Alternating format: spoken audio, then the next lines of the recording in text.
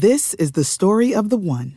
As head of maintenance at a concert hall, he knows the show must always go on. That's why he works behind the scenes, ensuring every light is working, the HVAC is humming, and his facility shines. With Grainger's supplies and solutions for every challenge he faces, plus 24/7 customer support, his venue never misses a beat.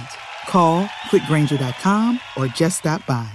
Grainger, for the ones who get it done. What's the easiest choice you can make? Window instead of middle seat? Picking a vendor who sends a great gift basket? Outsourcing business tasks you hate? What about selling with Shopify? Whether you're selling a little or a lot, Shopify helps you do your thing, however you cha-ching. Shopify is the global commerce platform that helps you sell at every stage of your business. From the launch your online shop stage to the first real-life store stage, all the way to the did we just hit a million orders stage. Shopify's there to help you grow. Whether you're selling scented soap or offering outdoor outfits, Shopify helps you sell. Wherever and whatever you're selling, Shopify's got you covered. Sign up for a $1 per month trial period at shopify.com/try. Go to shopify.com/try now to grow your business, no matter what stage you're in. Shopify.com/try. Raina Troy Hotline. Alicia, Michael, what's going on? We know you have takes. We have takes. I'm actually surprised that your rant line, rave line, whatever, isn't completely full. Why can't we just win a game? Can I blame Michael Castillo for this? Can I blame Bob Connolly for this? Could I put on a zebra shirt and just go out there? Scratch, claw, up against the wall. Can't explain what I'm feeling right now, guys. I can't believe it. Let's open up that race line! Woohoo! Oh, I can't believe USC has hired Lincoln Riley. Oh, yeah. Hello, everybody. Welcome back to Reign of Troy Radio, episode 488, coming to you on Monday, June 19th, 2023. We're going to talk about the latest in USC football, including a ton of new news on campus, new facilities, new commitments, but also it's a special episode because we've got a special guest, Chris Treviño from USCFootball.com. And we're going to talk hot takes. We're going to talk Maryland, maybe, perhaps. Maybe I'll ask him about crab cakes or something. That's a Maryland thing, right? Like, we'll see. As always, you can follow us on Twitter at Reign of Troy, like us on Facebook, facebook.com/Reign of Troy. Our email address is reignoftroy@fanside.com. I'm your host, Mike Castillo, journal of my co-host here in the Reign of Troy studio, Alicia Derritola. Hello, everybody. And our special guest from 24/7 Sports, USCFootball.com, the Peristyle podcast, the Composite Two-Star Recruits podcast, probably forgetting other things. Chris, welcome to the show. You are not forgetting anything. That is well enough of an intro for me, but thank you so much for having me on this show and welcoming me into your little world here. I'm very excited to be making my first appearance on this show. And if I'm never invited back, that's okay. But I'm just happy to have this one. So you said that this is a like bucket list thing. Yes. Well, I want my ego stroked. What? Mm-hmm. How is it a bucket list thing? Like what about it? Yeah, obviously this is like a staple in the the USC Twitter content sphere. So obviously this is a well-known podcast. Obviously the CarCast is its thing of its own, and it has that lore about it. And when I was first starting out with USCFootball.com, when we merged, I remember, Keely and Ryan would come be a part of your show and on your podcast. And I was like, one day, I'll get one. I just got to get one. And it's all good from there. I'll get one. I'll get called up to the big leagues, so this is my shot, Well, see, and we've been talking about getting you on for a while now, and it just never happened because we just we're not proactive with getting guests on the show. So that's an us problem. You've been ready for Reign of Troy, friend of the pod status for forever. You're elite on Twitter, elite in coverage, and elite on the podcast sphere as well. of course, in elite in tattooing with the elite in tattooing, yes, with the 18K tattoo, which of course one could say you have is iconic. 18K magic. 18K magic, yes. Thank you for all those kind words, yes. But I am truly honored to be on this show and doing it live. I hate doing live. Like, it's the bane of my existence. Like, Ryan will tell you, like, we're going live tomorrow for our show, and it's like a running joke, which is not really a joke, which I do not. But I'm genuinely very excited to be on this show and to be doing it live. And I do ask that when, like, I can see the comments for people watching. If there's any like show inside jokes or references for your podcast, I want to know about them. I love the lore of other people's, because obviously every podcast has bits and references and everything. So I want to be a part of that. I want to like understand it. Yeah, I think those will pop up from time to time. Of course, later on the show we'll do sort of a new bit that we're starting, the Mount Rotmore, and Chris has come up with an awesome idea for that. So terrible idea. He said awesome. He meant terrible idea. It will be good, I promise. So we'll get to that later, and that'll be fun. And yeah, if you're just joining us here live on YouTube, pop in your comments. Be sure to like the stream. Should like your screen too. And subscribe, and you can even join us with our monthly subscription, where you get bonus episodes every month over on YouTube here for $4.99 a month with the Rot Squad. But Alicia, we got more details. We've got a sponsor. You want to take it away with our sponsor? Oh, I get to tell everybody about our sponsor this week. This is exciting. Yes, it's all you. USC fans, have you signed up for DraftKings yet? If you're a new user, you can receive $150 in bonus bets instantly after following just 3 steps. Create an account, deposit, and then wager $5 or more on any sport. Whether your first wager wins or loses, you'll still receive the $150 in bonus bets. All you have to do is use the code Reign of Troy when you sign up. The best part is, using our code Reign of Troy not only gets you the bonus, but it also supports the podcast. If you're considering signing up for DraftKings, definitely use our code Reign of Troy, all one word, Reign spelled REIGN of Troy, to maximize your bets. This offer is available for new customers who are 21 years or older and physically present in legal gambling states. Please remember to always gamble responsibly. Check the episode description for the full terms of the offer. Yeah. Reign of Troy is the code over at DraftKings. And one of those legal states is Maryland. And Chris, you are a Maryland alum, and I have to confess something. When you started over at 24/7, I'm going to call it 24/7. I think the company line is 247. Is that right? Yes. Some people have even said 247. So, it's not the it's not the most crazy one I've heard. So 247 is great. Well, when you first started over there, you had in your Twitter bio, there was something about like MD native or MD something. And I'm Pride, like, I think is what it was, or something. Okay. So I was like, oh, he's a modern day guy. Yeah. And I was so convinced that you were a modern day guy. It took years for me to figure out. And I think not until you were like on the podcast all the time over at the P-Pod that it was Maryland. So Maryland, of course, came into the Big Ten in, what was it, 2014 or something like that? Yeah, now here's SC coming into the Big Ten. As a Maryland alum, like what's that like?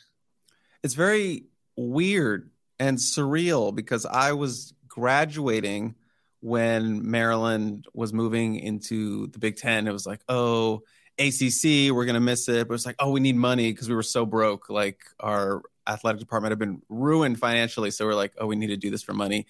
And, you got over it like about a year into it. It's like, all right, this is fun. New rivalries. We still get beat a lot in football, but we're getting there. But, just to see it on the other side with just USC now moving to the Big Ten, I used to joke with Keely because I would wear Maryland stuff when we would do our shows sometimes, the Family Feud back then. And she would be like, you can't wear that if they play. And I was like, Maryland and USC will never play.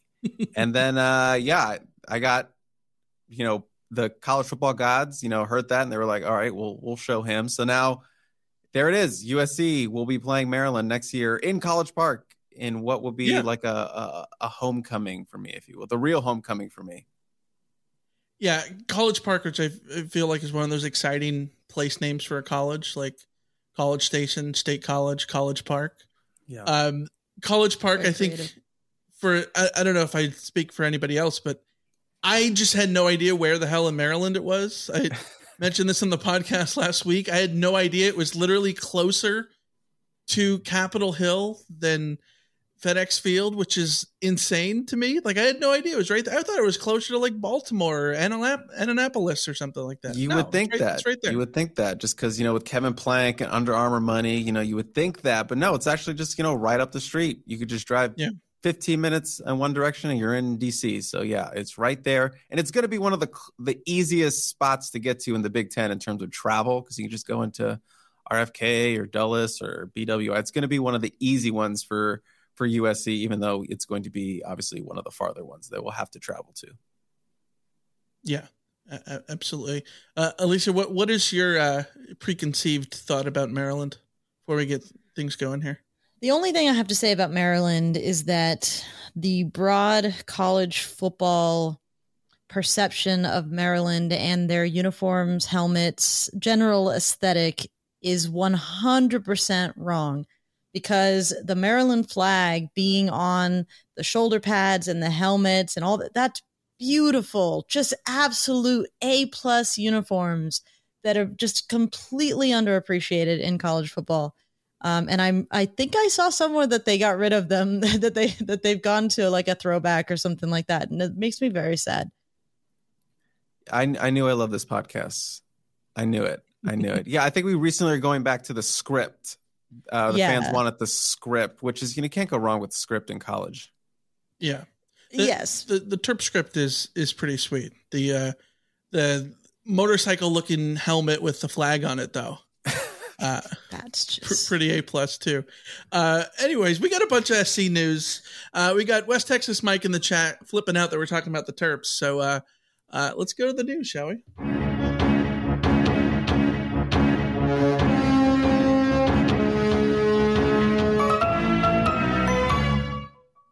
All right, new news at USC. The Trojans have announced a strategic vision to transform USC athletics.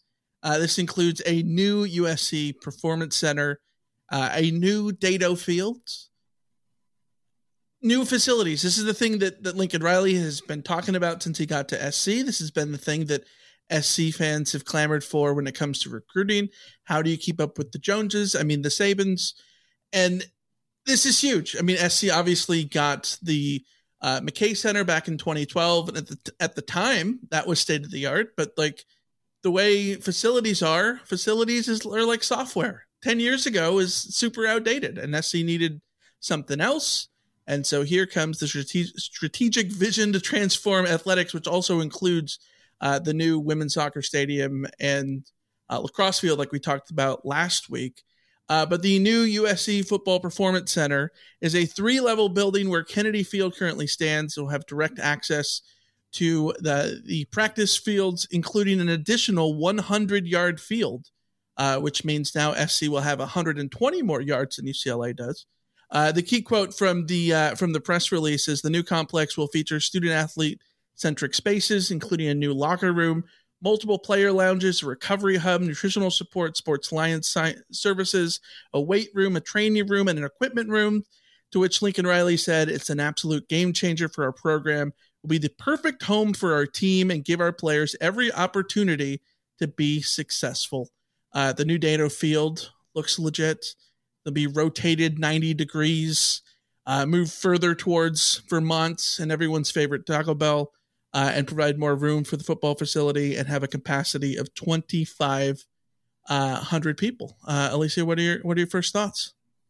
The renderings look pretty cool. Yeah, it's cool to have a full length artificial turf field, and it looks like it's just going to make better use of that space. That all of that space over on that side of campus felt, I don't know, as somebody who doesn't do a lot of baseball or tennis or any of the other things on that side. It just felt like that was some wasted space. So this makes a whole lot of sense. And yeah, it's good for USC to get up to date with the facilities. It's weird. It's weird that the McKay Center is old. It feels like it just came out last year, but then you say 2012 and it's like, well, it's weird to me, all the stuff that's happened on campus, because I graduated 10 years ago. I was there when the McKay Center was, being built and all that stuff. And then it finally opens and then I graduate. And now to think that thing is sort of being replaced, at least as far as the football team goes. Obviously, it's not going to be torn down and all that stuff. It's just the football team headquarters will sort of be moved down the street. Chris, what are your thoughts with the unveiling of everything? I'm just so happy because I was tired of taking questions from fans on the message boards about when new locker rooms, when new facilities were coming. And we kept telling, be patient. And then to finally have this announcement is great for them because I know they're really excited about it, all the fans out there. But it's also huge, just from a USC football perspective of getting this massive upgrade and facelift when you're in an era of arms race and money and facilities and all those kinds of things. USC had a bunch of boxes that they needed to check off. And, location has always been a good checkbox for USC. It's never going to change. Recruiting landscape, it's never going to change in Southern California for them. Coaching obviously was something that was not getting checked off with USC, but now you give that 2 check marks with Lincoln Riley and all that. And one of those big boxes that had been, wanting is facilities. And it's something you hear all the time on Twitter and on message boards. Anytime somebody posts a video from USC's locker rooms, it's the first thing that comes up is when are they getting new lockers? So this is a big step in the right direction. Obviously, that Big Ten money is going to fund a lot of that. And, obviously they need to find the space for it with USC being such a, locked in kind of campus. So finally found the space. I think it's going to work well. And, I'm excited to see it. Obviously, USC and these kids are going to be really excited. I mean, guys, now maybe they won't be able to use it whenever it does come out, but it's still a great recruiting tool that you can show and point to, like, hey, this is the future. This is what we're building towards. Obviously Lincoln Riley and that staff were using that as their pitch last year, but now it's more concrete stuff they can point to. And this is one of those things they can point to, this multi-million-dollar facility, which is going to have, I assure you, probably all the bells and whistles. It's going to have locker rooms, heated seats, AI robots. I don't know, whatever it's going to have. It's going to be great. And yeah, it's really going to make impact for when they bring kids in there. Yeah, the big question I think that comes out of these renderings and this plan, this vision, is something that Touchdown USC just brought up in the chat. No timeline, no cost estimate. I think the cost estimate you put to the side because, like you said, Chris, the Big Ten money, donors, all that kind of stuff, that to me, that gets taken care of pretty easily. Yeah. It's the timeline because the Olympics are coming and the Olympics are bringing with them disruption to USC's campus, to the surrounding area. That's my big question. When can they even get this done? Can they sneak it in before the Olympics? There's no way, right? I think it's possible they could sneak the football performance center thing first, and then deal with Dato and what now stands as Cromwell Field and deal with that after. In this respect, that the plan, I believe, and correct me if I'm wrong here, for the Olympics is that the temporary swimming stadium, is going to be built on Dato Field's land. So in theory, you just build this new Dato Field after the Olympics. But I could imagine that idea was with Kennedy Field not touched or still there, and Kennedy Field is where the football performance center is going to be. So maybe that can sneak in. Either way, as Touchdown USC said in the chat, it's just a vision. This brings back things to me about the Galen Center. And I remember as a kid going to SC football games, always bugging my dad to get the program. And then there would be renderings of new basketball arenas. And there was one of them that was going to be on the corner of Exposition in Vermont, right where Parkside is. And it was going to be this awesome arena, and right there across the street from the Exposition Park and blah, blah, blah. And then hearing stories about how when Paul Westphal got to SC, he was shown renderings of this arena that they were going to build to leave the sports arena and all this stuff. I want to say that I think SC has proven not to sort of doubt their ability to build things, especially in the last 20 years with the Galen Center, with the McKay Center, with the literally everything that's been built. The Harry Potter Annenberg Center thing, that big monstrosity on the corner of Expo and Fig, whatever that is. Like, they've built a million things. So I trust that SC is going to build things here. The Ronald Tuner Center, of course. But at the same time, it does seem like a big recruiting ploy to just get the renderings out there, because in a way, the renderings are more important than having nothing right now in the recruiting landscape. And that's one way that you can kind of keep up with Oregon and Alabama and Georgia and all those other schools that you're going after and recruiting against, and soon to be the Big Ten schools, right? Like, does just having the renderings makes a big deal, Chris, right? Like, that goes a long way in so far as itself, right?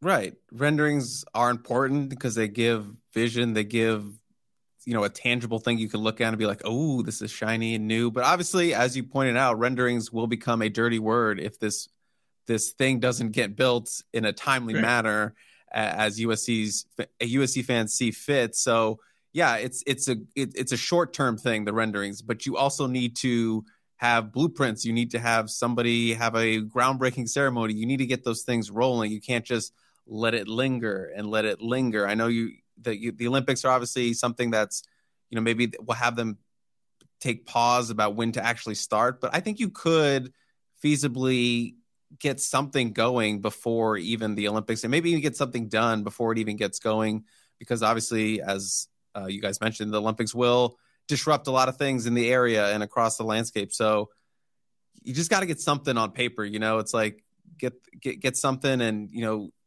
just continue the excitement that you've already created with these quote unquote renderings, which will become stale after a couple years. But just something, anything, just to keep it going a little, even if it's just a couple breadcrumbs here and there. They just want to see that move it along and not just sit there.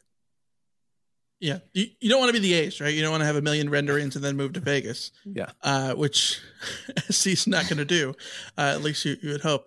But speaking of the momentum that is moving forward for the Trojans, a lot of that has to do with recruiting. It was a big recruiting weekend over the weekend. SC got a couple of new commits. One over the weekend, one was last week. But it was a big recruiting weekend in which they had a party on a yacht. There were pictures in which the Trojan recruits had the Big Ten patch on for the first time, which looked super cool and makes total sense. These kids that they're recruiting are not going to ever play in the Pac-12. Heck, the Pac-12 might never exist at the time that they're in in college football. Who knows? But two new commits, Marcellus Williams, a 4-star composite corner from St. John Bosco, pledges to the Trojans on Sunday. Then Walter Matthews, a 4-star tight end out of Hiram, Georgia, committed to the Trojans on Wednesday. SC gets another tight end, Alicia. It's like endless that SC's getting all these tight ends all of a sudden. I just love the tight ends that USC has committed right after I was on the Quack 12 podcast talking about how, like, why does USC even tight end anymore? Like, what is the point? And then USC is like, well, we're going to tight end. Just look at this. We're going to keep using tight ends. And I'm not complaining. I'm just not investing in them anymore until they do something. Like the string of tight ends that I got invested in. Oh, Josh Follow is going to be the next big thing. Oh, Jude Wolf and Ethan Ray are going to be the next big thing. Oh, Lake McCree is going to be the next big thing. Bryce Dixon. Bryce Dixon. Well, that's a whole... Bryce Dixon, we saw it. Yes, that was him not being used was his own fault, but yeah. that's another side plot. Yeah. But it's always exciting to just add recruits. These last few recruiting weekends have been really fun to sort of keep track of. Chris would be the expert of the 2-Star podcast being all recruiting focus and such. I think if we're going to hear anything about the guys that USC's bringing in, I want to hear it from Chris. I love the use of tight end as a verb. We're going to tight end better than anyone else. Yeah, I mean, as someone who bought like way too much stock of the tight end room every year on the Family Feud podcast, like it's coming up big for me. You know, I'm starting to move a little bit on that investment. But yeah, Walter Matthews is a really good pickup, especially coming from Georgia and SEC country, and plucking him out of that region says a lot. And obviously he's also the second commitment right now out of Georgia with Cameron Fountain, who they got 2 weeks prior. So USC, you know, moving back to that national brand again with, you know, getting guys in Connecticut and Florida and just all over the country, they're recruiting these guys. So Walter Matthews is another, you know, notch in the belt for Lincoln Riley of picking these guys up wherever he wants. And, you know, Walter Matthews, 6'7", he is a large human being. And I've talked about this on the Composite 2-Star Recruits, but, you know, I would not be shocked if he ended up playing offensive tackle somewhere down the line. He is that kind of body type. You look at him like that's a good looking prospect that you could maybe put on the offensive line. So I wonder if Josh Henson's, you know, licking his chops a little bit, like I love to get my hands and work with him, put on 60 pounds of him and just make him a tackle. You know, you hear all those stories about high end NFL draft picks, offensive linemen being tight ends in high school and having great footwork and playing basketball. Just once they got to college and they put a bunch of weight on him, that's the kind of body type Walter Matthews has. You know, he's not Deuce Robinson in terms of his speed down the field. You know, he's a flexed out guy that they'll make a vertical threat, but he does have blocking ability. So they'll move him around inside and out. I mean, I talked to him after he committed because he was in town for the Elite 11. He was one of the pass catchers they flew in to catch balls from these quarterbacks. So, you know, he wanted to commit on his way back to Southern California. You know, I don't think he had any idea what time it was on the West Coast when he committed because it was like a 5 a.m. commitment. But, you know, whatever. He'll get used to that when he moves out here. But it's a really good pickup just because of the message it sends, you know, getting kids out of the SEC country. And then obviously the momentum that USC in this 2024 class is building. Does that momentum feel different? I'm always hesitant when I sort of think to myself like, things feel different. Because a lot of times I'll look back at like data or whatever and realize like, no, it wasn't like, it's not like USC wasn't recruiting out of state under Clay Helton or anything like that. But it also feels like there's real national recruiting momentum for USC that they didn't have under the previous regime. Do you think that's an illusion, or do you think that really is a reality? No, that's definitely a reality. I know what you're kind of talking about with, you know, the Clay Helton era. Do you guys mention that? Do you guys say his name on this podcast? Yeah. Okay. I didn't know if there's like a rule I'm breaking. But yeah, with the Clay Helton era, I know obviously during the later years when their recruiting juice had really, really dried up and everyone was negative recruiting the heck out of them with, you know, how long is he going to be here?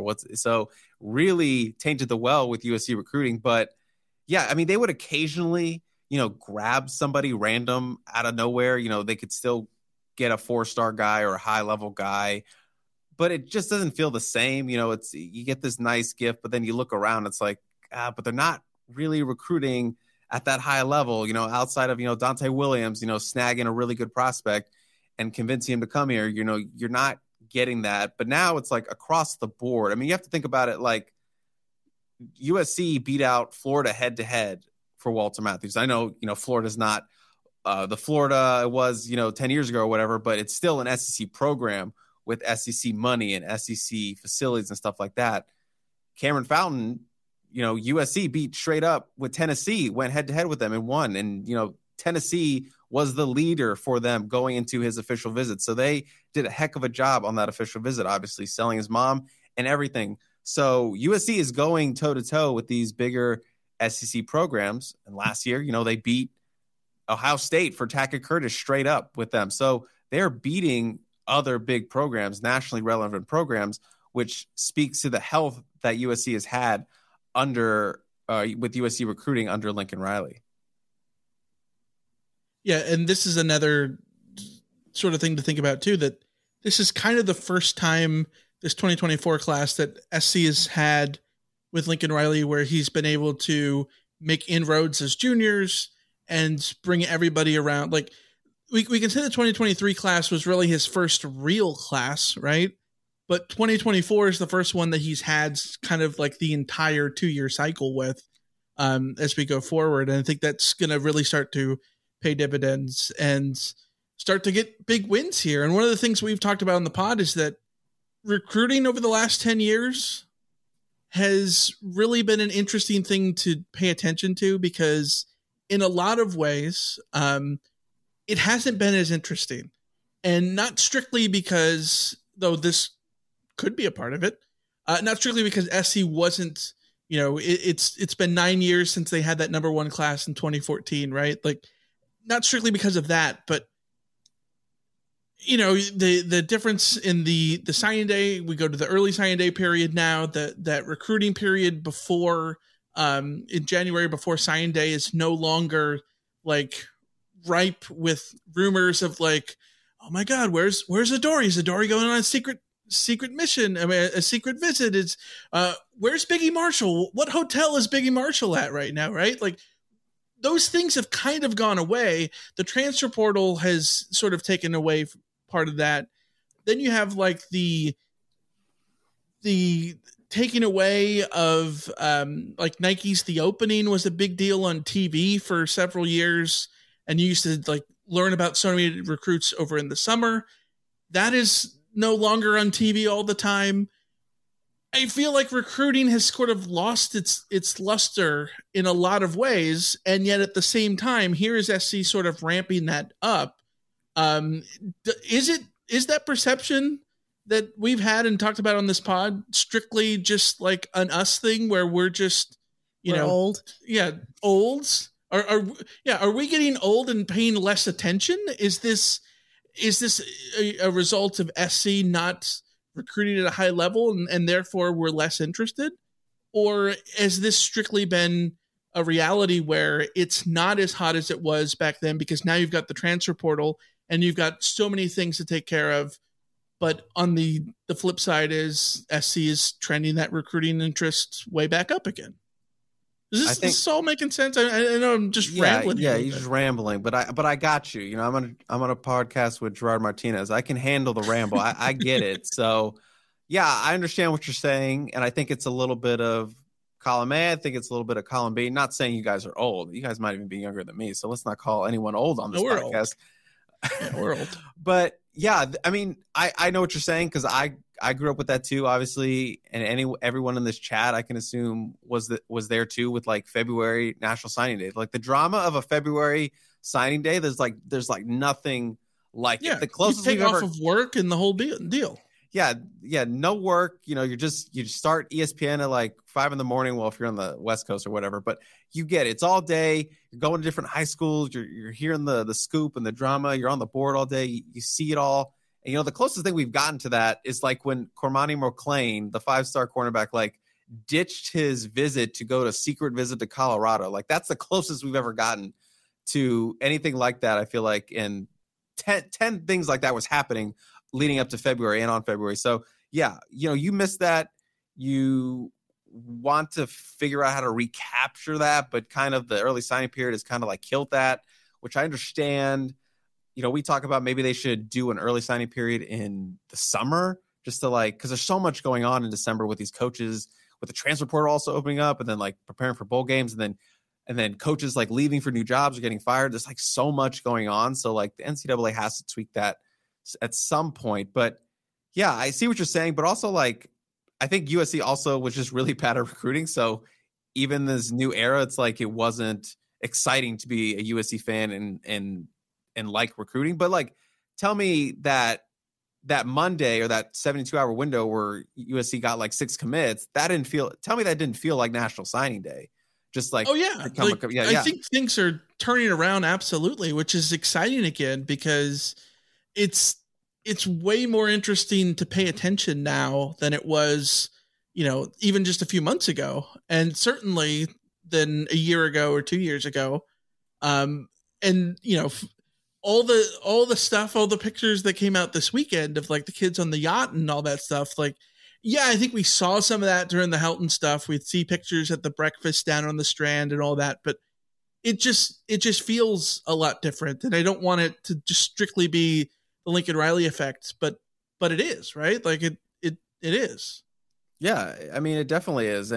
But it's also, part of the new strategy with these coaches is you got to bring everyone in during the summer. Like the summer is where you make your money with these recruitments, and you want to get as many kids in the class as you can going into your season, because you don't want to focus on recruiting while you have the season. So that's kind of a shift with the early signing period and the transfer portal, obviously, because you need to be ready to sign everyone in December, because if they're not signing with you, they're signing somewhere else. Not a lot of kids are waiting until February. So you got to be in position to lock up your class in December, which is taking away a lot of that excitement that we love so much in February. But that's just the way it is now. And with NIL, you gotta lock your kids down early, get your class full, get it to like 18, 20 kids. And then you can kind of pick and choose where you fill the rest of your holes for that class. If you're trying to go to 25 or 26 or whatever, not now that you don't have limits, how much you can take in a class. But that's just kind of the new way these coaches like to build their class. And you see it with the top programs. They're going to have, 20, 22 kids by the end of summer going to their season. So USC is trying to make that move and get on there. They're at 11 right now. So, I think they're going to try to be around 18 by the end of the summer, 20, at this pace, maybe 20. So yeah, I mean, that's just the move now. Yeah, it really does remind me of that 2013 class, which was literally every day SC was getting a new recruit. And at one point they were all 4 and 5 stars. I can see it in your eyes. You think fondly of that summer. Oh yeah. The summer of 2012. Yeah. When, a lot of different SC hype, at that time, which, SC did not live up to, but like, you go back to who was the coach? It was Lane Kiffin, right? And I think Lane Kiffin gets recruiting and Lincoln Riley gets recruited. And I think you see a lot of the same ways that they sort of built their class. Very similar. You just want to make those inroads in the summer and dominate that time rather than getting on the back foot and being behind everything. And that's a really good way of looking at it. Going back to the new commitments, one other guy that we didn't talk about much is Marcellus Williams, the big one. The second highest rated commit for the Trojans in this class, according to the 24/7 composites, rated 73rd nationally, the 8th ranked recruit in the state, 5'11", $185 out of St. John Bosco. Another DB. SC has sort of like been forever of late picking up those DBs out of the pipelines, the big pipelines here in SoCal. What do you got about Williams? Dante Williams' revenge tour, getting him and Dakota Fields, 2 of the top 3 cornerbacks in Southern California. You don't have to go far for quarterbacks, skill players, and cornerbacks out here in Southern California. So Dante flexing his local muscles and pulling 2 really big guys on their board, especially with Dakota from Oregon, and then Marcellus, was taking a look at Oklahoma, UCLA. Ohio State was obviously involved really early in this process. But yeah, and the youngest brother of Max Williams, the redshirt senior safety out of USC, and Max is a really, really good player. But he said himself on Twitter that he is the best. Marcellus is the best. Max is the best Williams brother. Excuse me. I'm all tied up with these Williams and Maxes. But yeah, he's not the biggest cornerback, obviously, plays at St. John Bosco, but he's been productive in a very, very tough high school league, the Trinity League. So he's battle tested.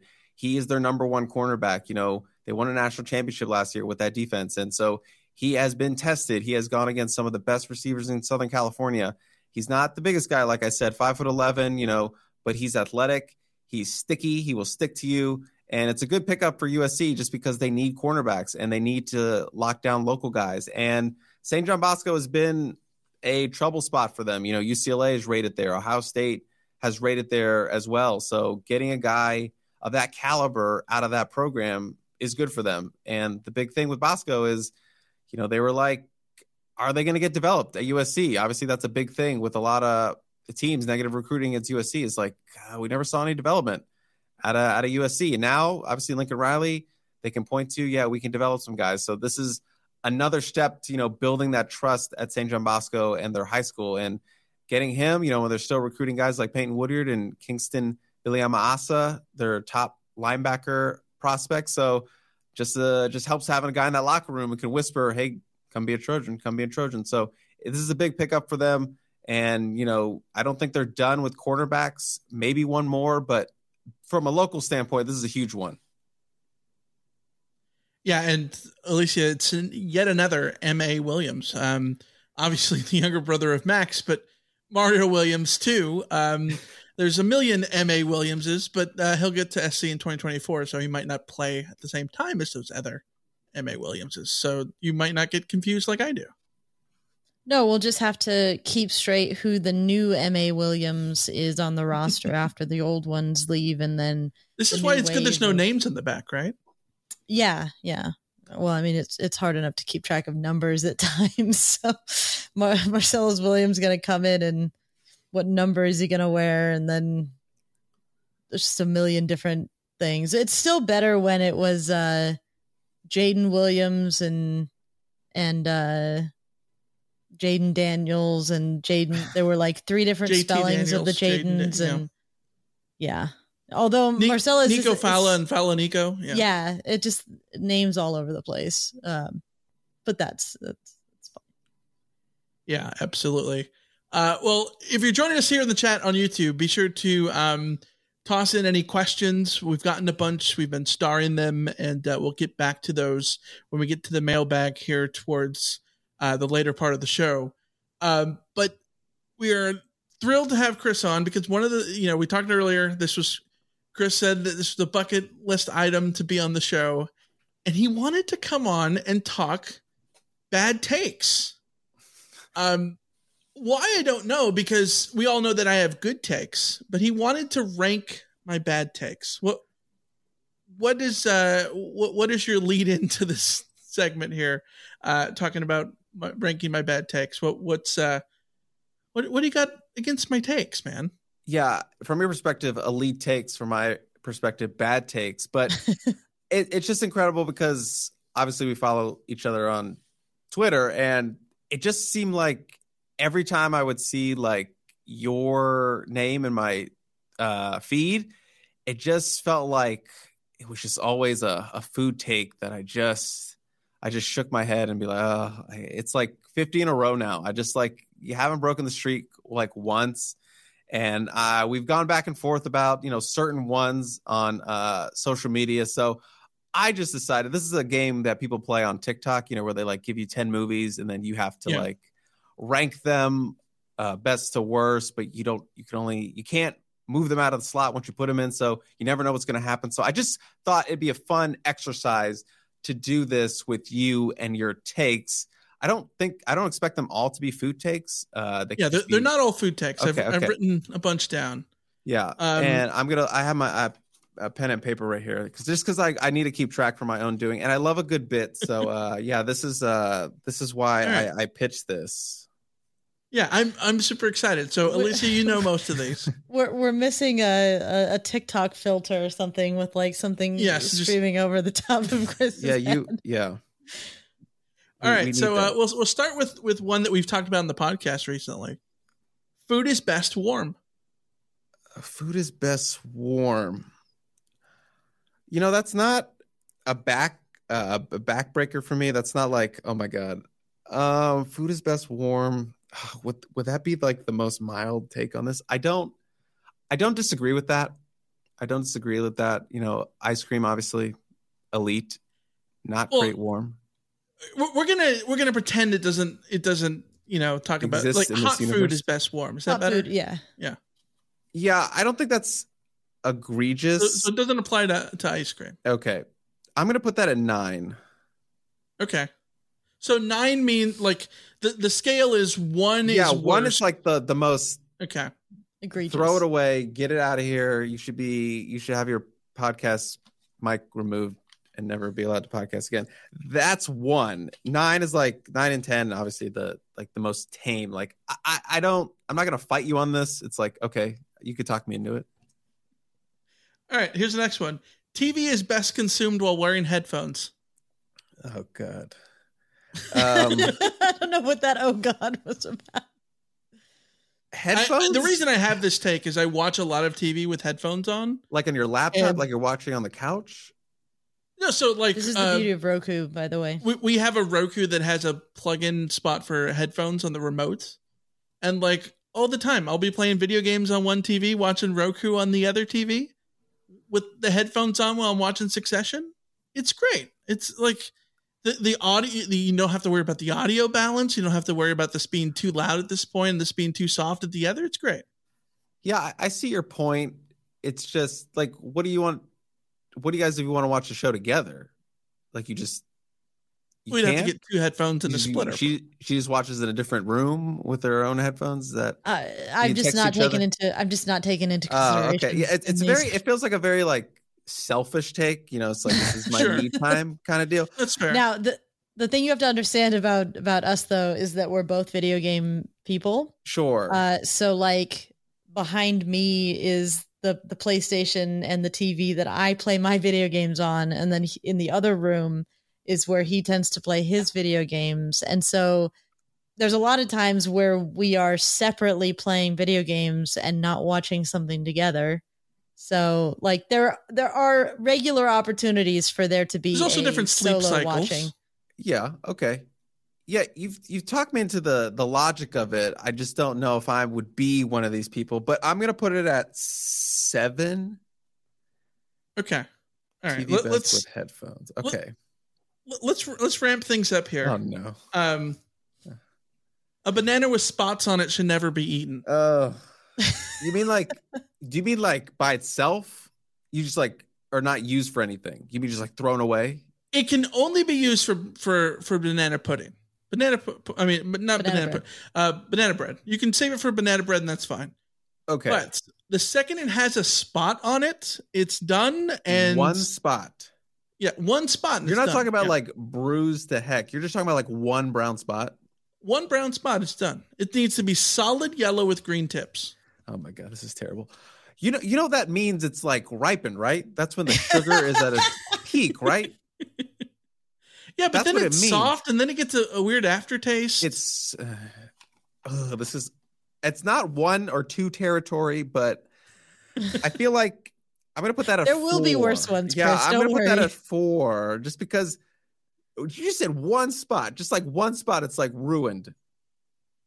Yeah, I just have to put this at spot. Yeah, I put it at 4, even though I really, just move on. All right. This one I expect to get a lot of heat about. Golden doodles are a bad dog. A golden doodle. First, I thought you were talking about food. I was like, I'm very confused. But a golden doodle. I know what a golden doodle. There's a couple in my neighborhood.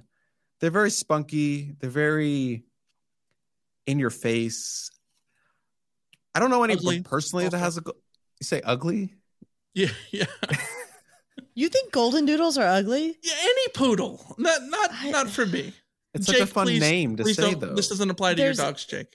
The only valid reason to talk crap about doodles is that they're a designer breed that are contributing to population issues among dogs, and there's health concerns that go into any dog breed that's being bred for profit, essentially. So like, I'll give you that. Yeah. But they're all good dogs, Michael. Taking on big breed. I love it. Yeah, I can't say like I've been like personally offended by any golden doodles, so I'm just gonna keep it at a 6 right now. Okay. I can't say I've been personally offended by any golden doodles. Is my favorite sentence that's been ever uttered by a guest on this show. I'm gonna add some heat here. The Office is overrated. All right. Okay, The Office is perfectly fine. It's completely overrated by people who think that it's like this revolutionary, amazing show. I'm one of those people. It's so not. This might be number 1 for me, but also, how dare you, is my second point.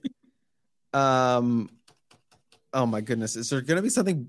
This feels like you personally crafted this one for me. I this did, feels I like did not. you personally. I did not. Have you watched the show? Yeah, the show is all right. Like it's funny. It's all right. The earlier seasons. He has never sat down from pilot to with his headphones on. Even he's never watched a full season, I would wager. Okay. So yeah, I wouldn't trust his opinion on this. I've watched plenty of episodes. It's perfectly fine. It's like Ted Lasso. It's perfectly fine in most ways. It's not like worth making your personality. That's my I feel very attacked right now. This is not an attack. I'm going to. This feels like it could be my 1, but I'm going to put it at 2 just because I think there's one more gut punch coming. So I'm going to put it at 2, even though I really want to put it at 1, but I could be making a mistake. But it's like it's like 1B. It's like 1B for me, but it's at the 2 spot. It's at my 2 spot. Okay. Next one. Any of the stuffed Oreo varietals? Horrendous. Terrible. The worst part of the Oreo is the cream. The best part of the Oreo is the cookie. And so anything that is like extra stuffed, triple stuffed, double stuffed, whatever, bad. The best Oreo is just the regular Oreo. I'll even take the thins over the double stuff. No, the thins are elite. I'm actually kind of with you on this. Like the cream is just whatever. The cookie is the real. Yes, the cookie is what we think of as an Oreo. But I hate Oreos now because my girlfriend hates the middle, so she makes me scrape the middle off for her, so she can just have the cookie.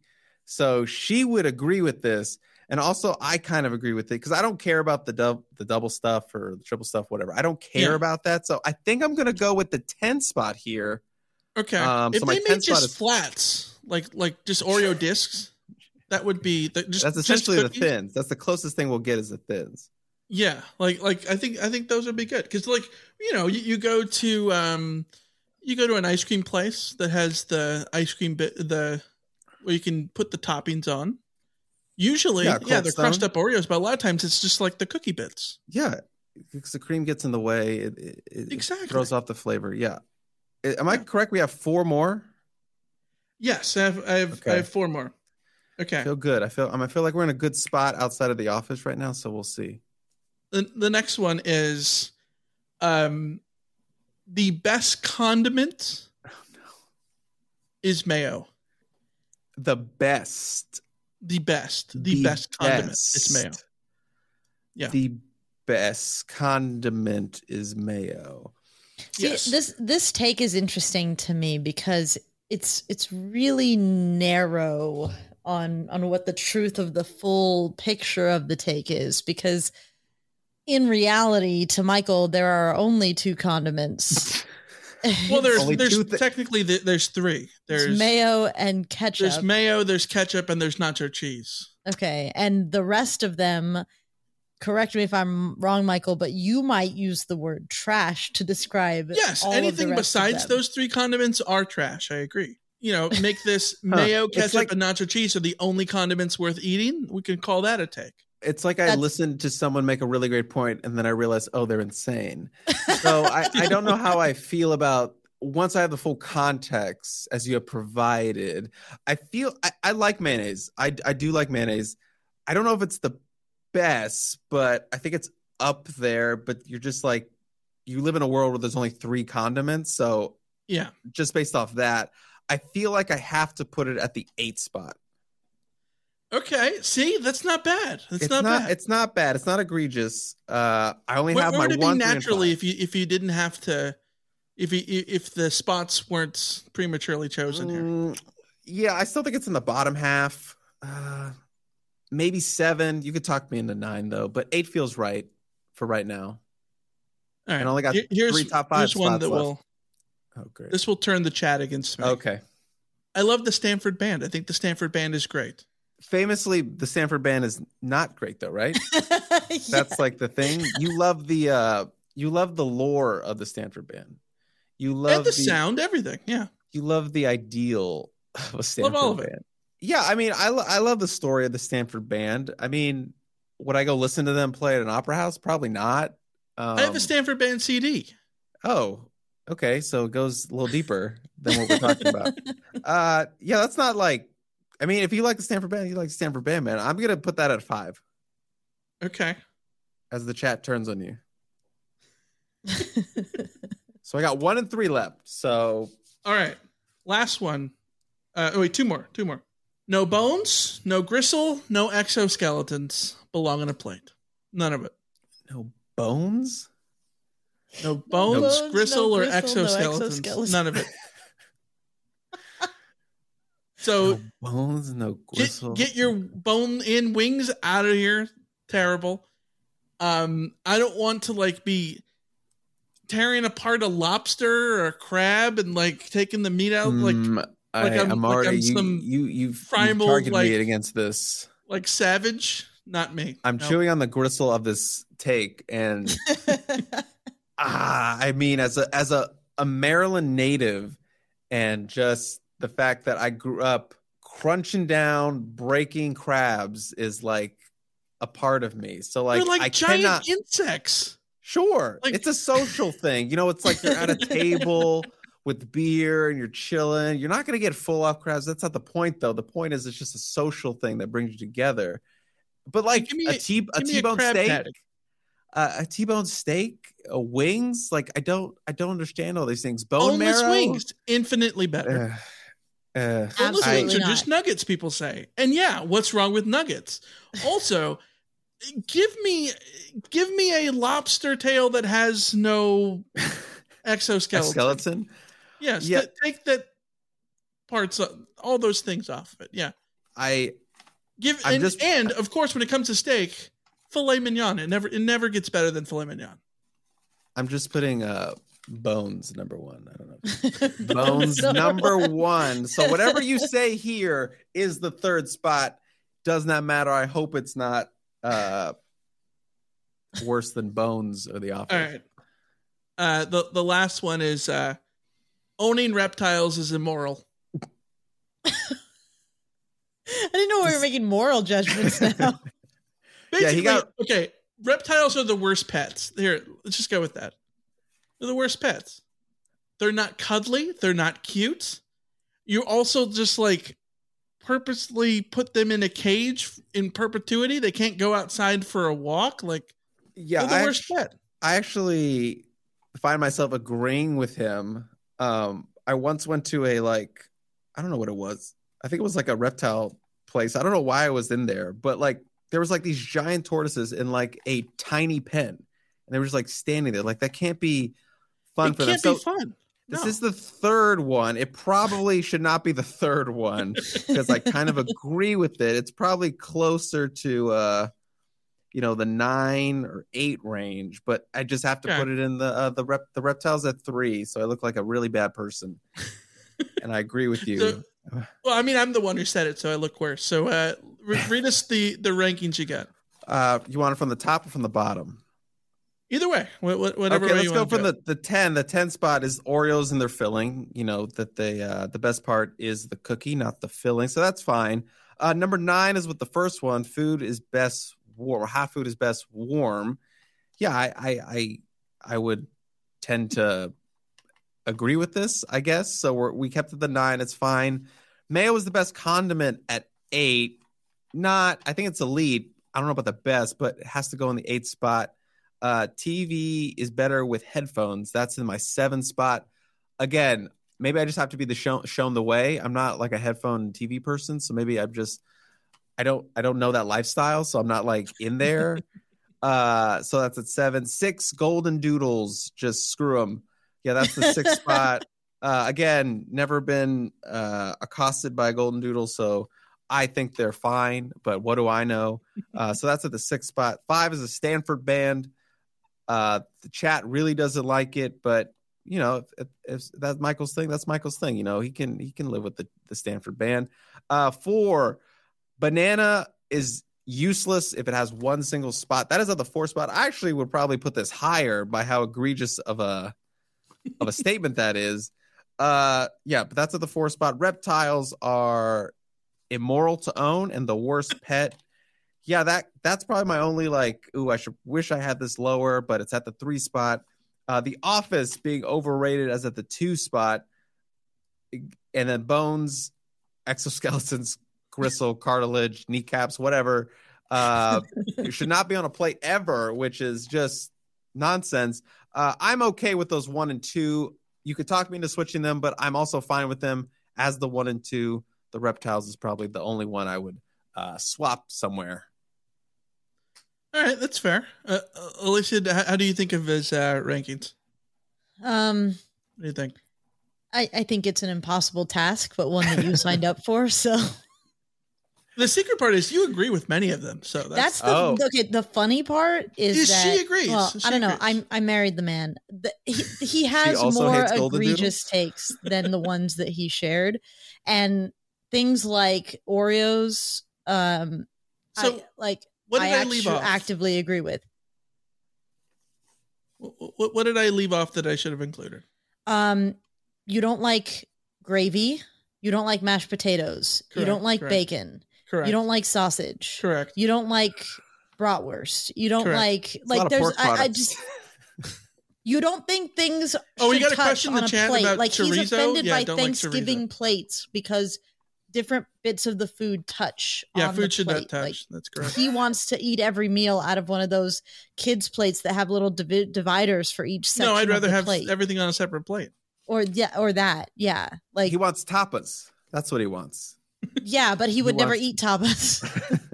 He would never actually eat tapas. He wants Korean barbecue sides. This is his ideal. So yes, I could eat every meal at Korean barbecue. Yeah, as we all. But you're agreeing with like banana.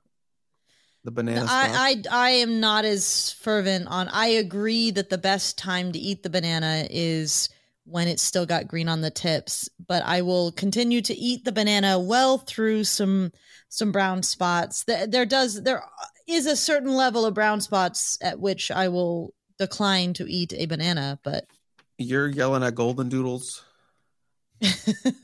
No, golden doodles are wonderful. Every golden doodle I've ever met has been lovely. I just have disagreements with certain breeding practices that extend far beyond golden doodles and into all designer dogs. Which speaks to a larger issue at hand. Yes, which speaks to a larger issue that the dogs are not at fault for the humans involved in those things are at fault. Do not go after the individual, go after the system is what she's saying. Yes. I agree. That's fair. But that is the list. In my awful handwriting. Perfect. There we have it. All right, let's get into Mount Rottmore before we get to the mailbag. We got a bunch of questions. When you need mealtime inspiration, it's worth shopping Kroger, where you'll find over 30,000 mouth-watering choices that excite your inner foodie. And no matter what tasty choice you make, you'll enjoy our everyday low prices, plus extra ways to save, like digital coupons worth over $600 each week. You can also save up to $1 off per gallon at the pump with fuel points. More savings and more inspiring flavors make shopping Kroger worth it every time. Kroger, fresh for everyone. Fuel restrictions apply. Save big on brunch for mom, all in the Kroger app. Get half gallons of delicious Kroger milk for $1.29 each. Then get flavorful Tyson natural boneless chicken breasts for $2.49 a pound, all with your card and a digital coupon. Shop these deals at your local Kroger today, or tap the screen now to download the Kroger app to save big today. Kroger, fresh for everyone. Prices and product availability subject to change. Restrictions apply. See site for details.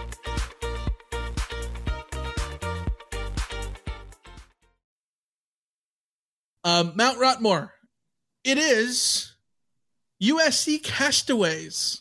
Chris has come up with the idea. We love it. What gave you the idea, Chris? Yes. Well, USC just hosted a yacht party for their big golden hour, not golden doodle, golden hour. So I thought, what if, you were shipwrecked on an island after a big yacht party, and what players would you want to be shipwrecked with? Either for fun or maybe the best chance of survival, like what your thinking is. All right, Alicia, you go first. I first want to state that this is a great idea that we are absolutely pigeonholing into the Rushmore idea, the Rotmore idea, which I love. It's by the perfect. way. I'm all about pigeonholing. Okay, Trojans to take on a yacht. Are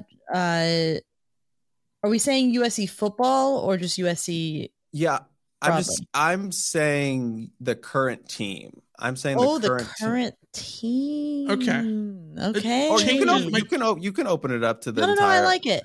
Okay. I like current team. Let's see. I go Caleb Williams. Who are you going to say if it wasn't the current team? Oh, I was going to go with the classics. Because my first person down was going to be Keyshawn. Oh, I was going to go Leinart and Bush and probably Juju and I don't know, like Pete Carroll or something like that. This isn't a desert island, so like I don't need anyone's skills. It's just like who would I be interested to like be? Well, if we become castaways, it could be a desert island. I mean, theoretically, it could be a tropical island too.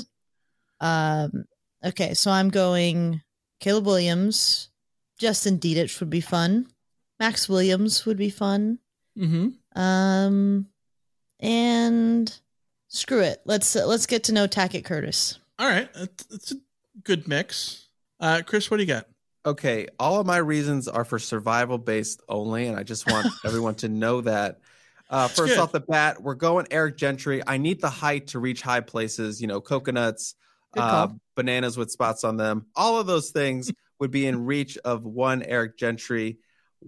In picking Eric Gentry, I do realize I'm not getting a lot of body fat and body warmth to stay warm in this situation. So I need some bigger boys to help with this. So I'm going to take Mason Murphy. And you're thinking Mason Murphy, that seems like a random one. But Mason Murphy is a fierce guy. And I want somebody like that in my cave or my tree hut, whatever I'm building. So I've seen that guy on the sideline. He gets after it. So I want Mason Murphy. And then I'm getting another offensive lineman with Justin Dietich because I think he would be funny in a situation like this. And he's a good leader as a team captain. And he doesn't panic because he is a center. You can't be a panic center, you know. So he's got poise, which I love. Tackett Curtis is also one of my picks. Grew up in the Texas and Louisiana area. The guy knows how to hunt. And he's freaking Rambo, so I cannot bring him to the jungle. So Tackett Curtis is my fourth. And then my last one is kind of a wild card, kind of not. Dennis Lynch is coming along with us on this this adventure. He's your magic man. Yeah, in case we need someone to stand on Eric Gentry's shoulders for that extra height, I'm going to pick them. Those are my five: Eric Gentry, Mason Murphy, Justin Dietich, Tackett Curtis, and one Dennis Lynch. I love that. I think that all of those picks are super sound. I love the Eric Gentry pick. I thought about that. He was high on my list. But he's not on my list. Here's my list. Ready? I'm going to prioritize people who were born on islands, islands. Because that means that they probably have experience swimming, experience being on a beach. Anything like that. So we're going Pino Quinones. He's from Hawaii. Sure. He's one of my guys. Tyrone Taleni from Samoa. Also good. One of my guys. There we go. You talked about Eric Gentry for height. I'm going to go to the source, Romello Height.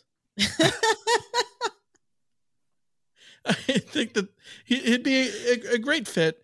And the last thing is, when you need to get, you need to have something in common with somebody. So I got to go with Anthony Beavers Jr., famously former Narbonne recruit. So there you go. He went to Narbonne and then he went to, what was it? St. Bernard. Yeah. I thought you were making like a Beaver Wood joke. No, but like he could make a dam if we need to, right? Like he could dam up some water for us. Sure, yeah. I was waiting for it. I was waiting for the punchline. Well, there we have it. So there we go. I let us know in the chat who has the best group of castaways with them Of course, Alicia, her team led by Caleb Williams. Chris is led by Eric Gentry, and mine led by the two island boys, Gino Quinones and Tyrone Taleni. So there we go. Let's get into the mailbag, though, shall we? You've got mail. All right, we got a bunch of questions on YouTube, but first we got to start with the Discord message we got from LA Fred. If you could have any item of sports memorabilia, not the actual trophy of the player reward, so you can't just say a Heisman Trophy. What would the things be on your wish list, Chris? What's on your sports memorabilia wish list? I would say a game used like Cal Ripken jersey. Okay. Preferably Which from game? his historic season, maybe the one he broke the record in. Okay. Is it 2193? Is that the number?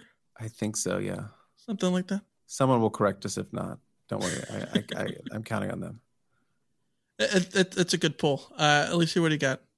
The first thing that popped in my head is real dumb, but it's the cart that Marshawn Lynch drove around. That's a good one. Just very randomly. It's a big faux pas that we've jumped on an SC podcast, and I've talked about the Stanford band, and you want the cart that Marshawn Lynch drove. Saying, but I mean, that works. It just seems more interesting than like Leinert's jersey from the Bush Push or something like that. Like, I need some time to think about like a truly unique piece of sports memorabilia. Kiffin visor. Whose visor? Kiffin. Kiffin's visor. Kiffin's visor from the 2011 Stanford loss. So I saw a TikTok where this kid bought the shorts that Neymar wore when he got hurt in the 2014 World Cup. He bought it for he's like, oh, I bought this. It's like 115 quid on eBay. And he's like pulling it all up and like showing pictures of the mud stains and comparing them to pictures to prove them. And all I could think of is like, Neymar's junk was right there and you're holding it up right in front of your face. And like, I'm not sure I want something that's game worn because of this. Having said that, I want gloves. And I know gloves will probably be sweaty and gross, but I want gloves from a key moment. And so give me the gloves that Dwayne Jarrett wore when he made the 4th and 9 catch. That's a good one. I like it. There we go. Historical catch, literally in those gloves. That'll work for me. Let's get to the YouTube questions that we got here. Fighting on MC says, first things first, hey, Chris, your composite 2-star recruit show with Gerard is great. Yay to the Cilantro Boys. Thank you for composite 2-star recruits. I wonder how much overlap we have between our two fan bases. I'm sure a lot because there's a lot of cilantro in this room. Yeah. Yeah, and cilantro, bad food, by the way. Oh, no. I'm leaving. Just do the questions without me. I do not endorse that. Yeah, I prefer to call it coriander, by the way. No, I'm kidding. Coriander boys, no, it doesn't work. Alex says, can Chris expand on SC hiring a defensive analyst? Yes. I'm blanking on the name right now. Bryson Walter Allen, I believe that might be the name. But yeah, they hired a new defensive quality control pickup for them. Former top 100 prospect out of the 2014 class out of Georgia, played at Southern Carolina, had offers from the other USC. I believe he says USC alum, which I was very confused by when I read his bio, but he comes from North Carolina, where he was a defensive graduate assistant. I'm assuming he's going to be working with Roy Manning as in the rush end room because that's what he played in college. He's a pass rusher, so I would assume he's going to work there. And they seem to have grad assistants for a lot of positions on defense, cornerbacks, linebackers, offensive line. So I'm assuming he's going to work with Roy Manning, but yeah, he is a good pickup, good pass rusher, 27 tackles for a loss in his college career, had a cup of coffee with the Raiders, went undrafted, had a shoulder injury. But I think he's also could be important for recruiting because he is a Georgia native and USC is trying to make further inroads in the state of Georgia. So when kids get on campus, hey, there's a Georgia native on our staff who can, relate to these guys and, just have that connection, and defensive assistants like that and graduate students or grad coaches can recruit now, and they can help, and they can DM, and they can host, and they can have guys come on campus. That you're doing that with Bookie Radley-Hiles right now. So I think it's another weapon for them to use, and more help on the field, especially for a position that needs to get it in gear in 2023 and get to the quarterback. Yeah, it all seems smart to me, especially with Georgia being such a hotbed for recruiting. It's one of the big four now. It used to be a big three. Now it's a big four. The big four states: California, Texas, Florida, and Georgia. Let's go to a question from West Texas. Mike, what are they going to do with the Heismans? I want that space to be better than Oregon's. I can't imagine that SC is going to move the Heismans from Heritage Hall. Heritage Hall is Heritage Hall. Like, I don't think you could move that. I mean, I guess you might want to think about it because of the football performance center, but like, how do you move the Heismans out of Heritage Hall? How do you do that? Good question. It's presumably with a dolly of some sort. But. It's going to be state of the arts. Maybe you do hologram. Maybe you got some hologram action going on. Could have it in both places. You could put what you do is you put a Heisman NFT inside Heritage Hall, and then the real things. I think they have to have some Heisman representation in that building, though. So it's going to be interesting what they do with that one, because I think you need a Heisman in that building, right? It's almost like they have 8 of them and split them up. Do they bring like OJ's out and put that one in one of the other buildings? You only display one. You display Reggie's Heisman in the building. That's it. There you go. Honestly, I mean, that one would speak the loudest, right? Yeah. You could even just make a replica of it until they give the real one back, right? It might be looking the other way, but it could still work. Yeah, I think it all works. Kenny says, what are your Pac-12, Big 12 predictions with the San Diego State announcement? Anybody got anything there? And like what conference? Like who's going to get them? Who's going to win the San Diego State? What are your Pac-12, Big 12 predictions with the San Diego State announcement? Where are they going to go? I'm going to take the over. Shout out to DraftKings. I'm taking the over. I would say Pac-12. I would say Pac-12. I don't know. I saw like a figure for the Pac-12 media deal that supposedly somebody leaked. It's like 22 million or something like that. It just seems like, well, you're not going to stay a conference if that's the number. I don't know. But yeah, probably Pac-12 for San Diego State. But I don't know how much longer the Pac-12 is going to look like the actual Pac-12 that we're talking about. I think the Pac-12 needs to either, and I know that this is easier said than done, but like you either combine with the Big 12 to become something and join and be the other super conference and make the ACC the odd man out, which would be a big power move. Or what you do is you sort of fall into the wayside. And that's what I think that, like, adding San Diego State is just like, is that going to make Oregon and Washington want to stay? I don't think so. Like, are the Arizona schools going to be more inclined to stay because of that? No. Is Colorado going to be more inclined to stay because of San Diego State? No. Like, I get that San Diego State ideally is a big enough school with big enough money to like compete in a program bigger than they are, but they aren't there yet. Like, that's all hypothetical. So, yeah. Donnell Smith says, what's your take on Anthony Smith, Chris? Really good linebacker out of the state. I think he's underrated right now in our rankings, only a 3-star, but USC did really, really well on his official visit, canceled the Oklahoma visit. It's going to be tough to pull him away from Texas, but I think they're in a position to land him, which would be big for their linebacker class. I think they're trying to go multiple bodies with that, as they will be moving to the Big Ten. He is projected to play will linebacker for them. Again, going to be a really tough battle with the Longhorns, but I think they're in a really good position and put themselves in a really good position after this weekend Family really loved the visit, especially the academics. Distance, he says, is not a factor. So we'll see. Comes from a very small town in Texas. So obviously the jump to a big city like LA could be a little bit of culture shock. But I think they're in a good position. And we'll see. He wants to make a commitment before his senior year starts. So this one will go well into December if they do get him because of those Longhorns. Alicia, Randy says, how much improved does the USC defense need to be to take the heat off of Grinch? Top 50 ? Yes. Which is realistically, I mean, is that even realistically, I think it's probably top 20, right? Yeah, I mean, that's the thing. Is like to take the heat off of Grinch, we're talking at least top 50. Hold on.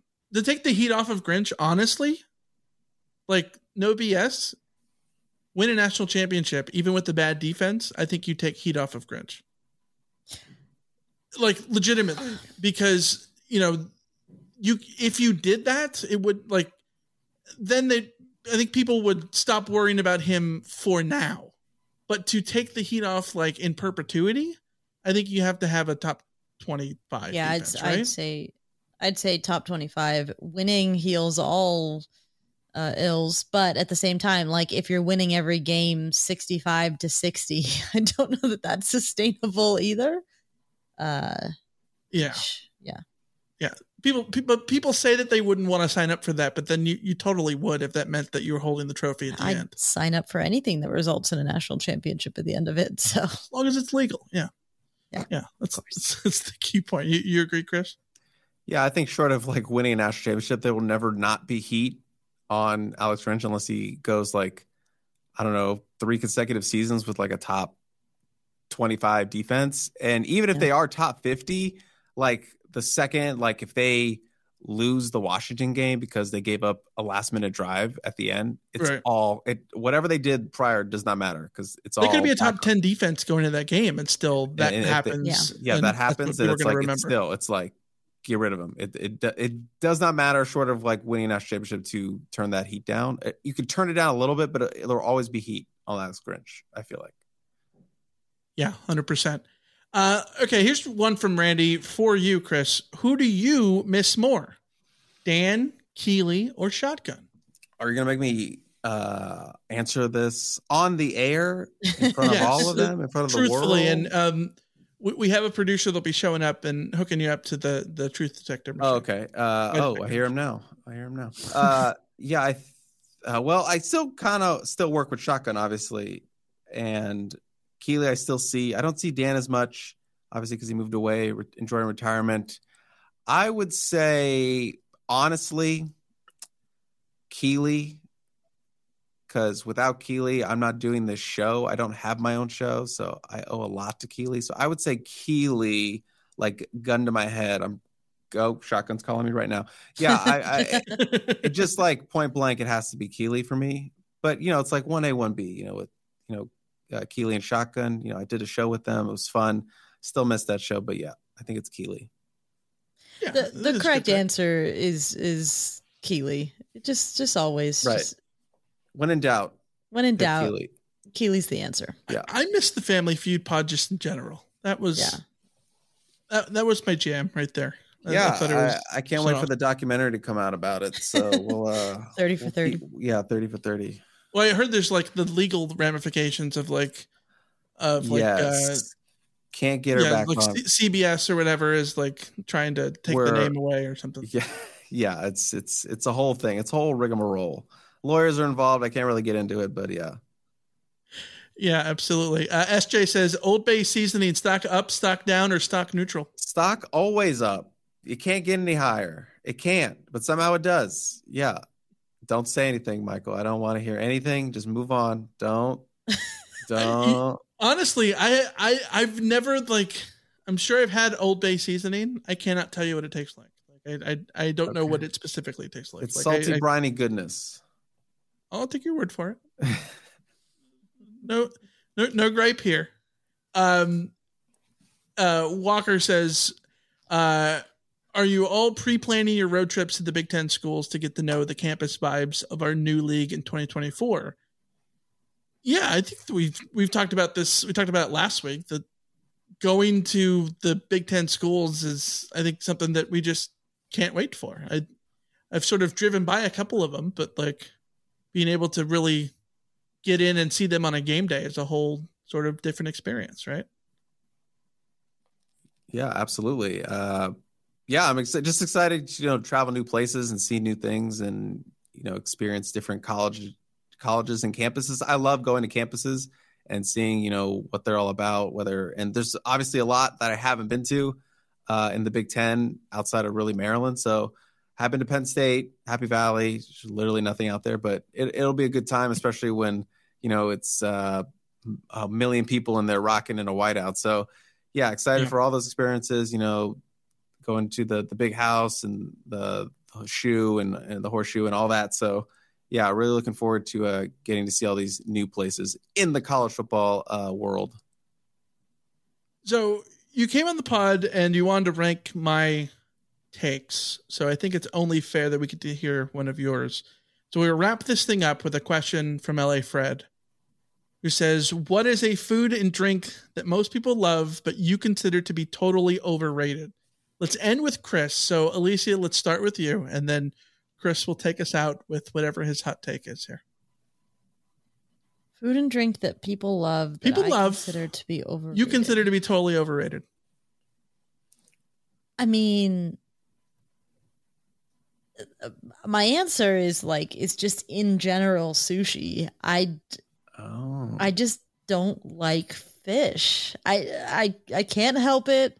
But I also I don't think it's overrated because I am very much of the perspective of I'm not going to yuck anybody else's yum. If you like fish, rate it however you want. I don't like it. So I will give you one that I've never shared on the pod here. Are you allowed to have an answer because it's anything and everything? Are you allowed to do this? Are you allowed to participate in this? Yeah. Meatloaf. Bad. Meatloaf is, a lot of people love meatloaf. It's a big staple in the flyover states and whatnot. And it's terrible. Horrible. It's hard to do well. So I will say there are elite meatloafs out there, but I will agree it's hard to get it right. So, and I guess for me, I'm closing this thing out. Yeah. I don't know if this one is, I don't know if this one's super hot take, but I love unfrosted strawberry Pop-Tarts.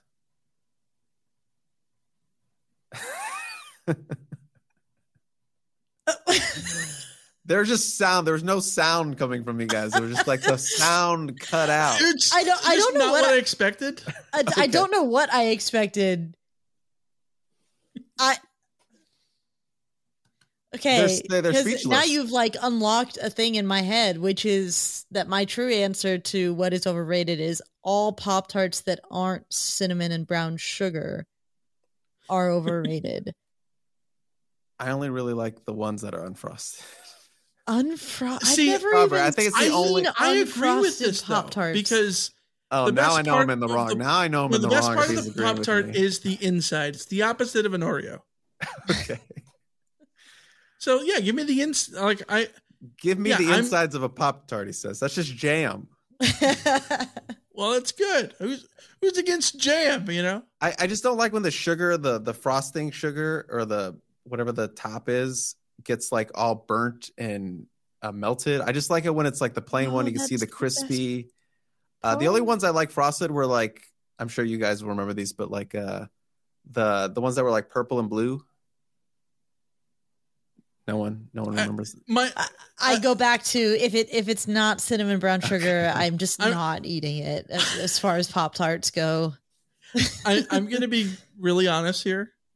I've had Pop-Tarts maybe twice in my life, and Pop-Tarts never part of our a staple at home. Oh, we have a toaster strudel boy. No, I didn't have toaster strudels. But toaster strudels are better than Pop-Tarts. She loves toaster strudels. I love. She thinks it's weird. Cinnamon brown sugar Pop-Tarts too. She thinks it's weird that I like the toaster strudel without the frosting. Yeah, that's weird. But I'm guessing that Chris would The frosting is too sweet. I don't like things that are too sweet. I'm not a big strudel person, but like, sure, we can get on board with that. We can, we're like in the same neighborhood. We can just like be neighbors with it or whatever. Yeah. So I don't know. We are defenders of faith says that we need to move on from Pop-Tarts. So we'll end it right there then. So Chris, thanks for coming.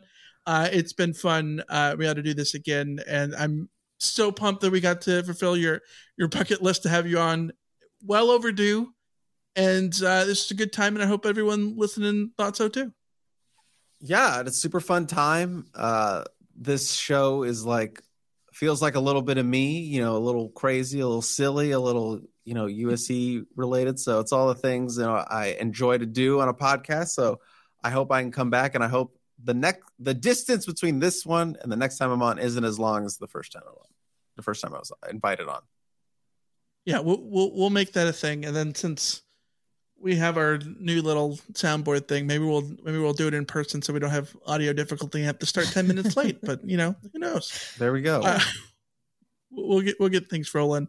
As always, you can follow us on Twitter and if Troy, like us on Facebook, and be sure to review the pod over on Apple Podcasts. Give us 5 stars there. You can join us with our YouTube membership over on YouTube.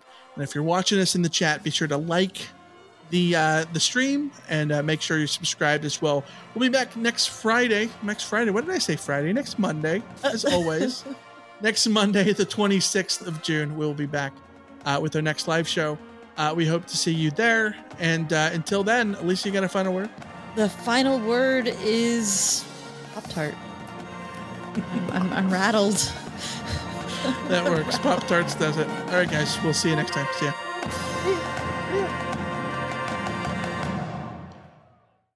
When you need mealtime inspiration, it's worth shopping Kroger, where you'll find over 30,000 mouth-watering choices that excite your inner foodie. And no matter what tasty choice you make, you'll enjoy our everyday low prices, plus extra ways to save, like digital coupons worth over $600 each week. You can also save up to $1 off per gallon at the pump with fuel points. More savings and more inspiring flavors make shopping Kroger worth it every time. Kroger, fresh for everyone. Fuel restrictions apply.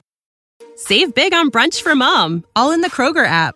Get half gallons of delicious Kroger milk for $1.29 each. Then get flavorful Tyson natural boneless chicken breasts for $2.49 a pound, all with your card and a digital coupon. Shop these deals at your local Kroger today, or tap the screen now to download the Kroger app to save big today. Kroger, fresh for everyone. Prices and product availability subject to change. Restrictions apply. See site for details.